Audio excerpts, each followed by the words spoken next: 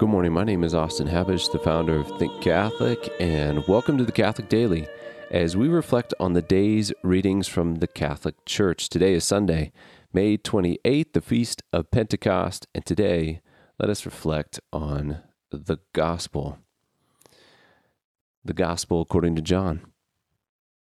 Now when it was late the same day, the first of the week, and the doors were shut where the disciples were gathered together for fear of the Jews, Jesus came and stood in the midst and said to them, "Peace be to you." And when he had said this, he showed them his hands and his side. The disciples therefore were glad when they saw the Lord. He said therefore to them again, "Peace be to you. As the Father has sent me, I also send you." When he had said this, he breathed on them and said to them, "Receive you the Holy Ghost. Whose sins you shall forgive, they are forgiven, and whose sins you shall retain, they are retained." That's the Gospel of John, chapter 20, verses 19 through 23.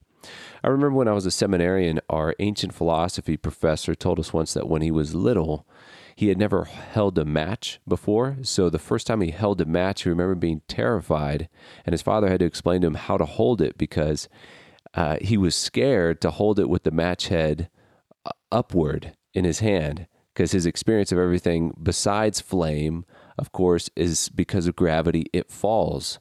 But when you light a match, the flame ascends, and he remembers just how scared he was holding the flame with the match head at the top in his hand, watching it burn, thinking that the flame was going to move down and burn his hand instead of up, at least immediately. And what that reminds me of is as the Holy Spirit descends today at Pentecost on the disciples, it takes the form of flame. Two reasons I believe that's the case. Irenaeus says that the Holy Spirit will descend and confirm upon man the power of giving new life in God. So the ascent toward God, just as flame ascends. And the second, Aquinas says that it came under the sign of fiery tongues to show forth the office of teaching. When it is said they began to speak with diverse tongues. I think these two aspects of fire we can bring together in a single verse. 2 Timothy chapter 1, verse 7. For God did not give us a spirit of timidity, but a spirit of power and love and self-control. And I think it is a spirit of love looked at from the positive, which is a spirit not of timidity.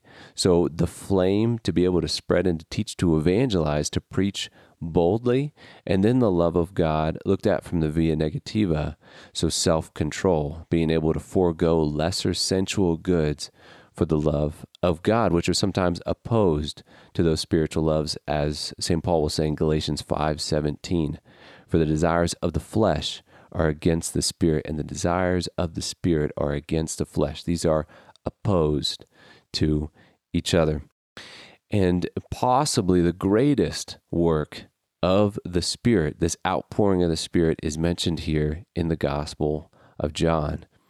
As Jesus says, he breathes his Spirit upon them and says, "Whosever sins you forgive are forgiven. Whosever sins you retain are retained." So the ministry of reconciliation, just as the fire spreads, so union with God, peace with God spreads through the sacrament of confession, which is conferred on the apostles here at Pentecost, the ability to forgive sins. And that ministry has been passed down through them, through their successors for 2,000 years through the Catholic Church. So today, let us praise God for the outpouring of the Spirit that allows us to love what is spiritual, and therefore to preach boldly, to forego those sensual loves which may get in the way, and also unites us to God through the sacrament of confession, through forgiveness of sins by God, through his apostles and their successors, the bishops. My name is Austin Habish. This is the Catholic Daily. Thank you for listening. I will be praying for you. Please pray for me. And God bless.